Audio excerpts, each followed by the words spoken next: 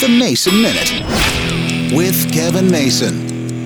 I'm going to say something that may seem controversial, but bear with me here. Trees are overrated. I understand the importance of trees, but in residential neighborhoods, especially here in Nashville, they're causing more harm than good. We've got one in our backyard. I can't tell you how old it is. It's tall. It's probably 3 or 4 stories tall at least, and it's been dying for years. It was dying before we moved into our house. Now, of course, we rent, so I'm not taking it down. I'm not paying for that. But every storm we get, more limbs to be picked up in the backyard. We're lucky so far, because people are having trees literally topple from the roots all the time here in Nashville. And the reason being, our ground isn't meant for trees. Sure, they can grow, but a lot of them don't have deep roots. I'm amazed by the height of trees that fall, and then when you look at the root system, you see how shallow the roots are. It's because of all the clay and rock we have in the ground here in Tennessee. Trees causing problems all across the country in the recent storms, and the storms are getting worse. Trees, while important, do we really need that many around our house? I know it looks good. The cost could be too much.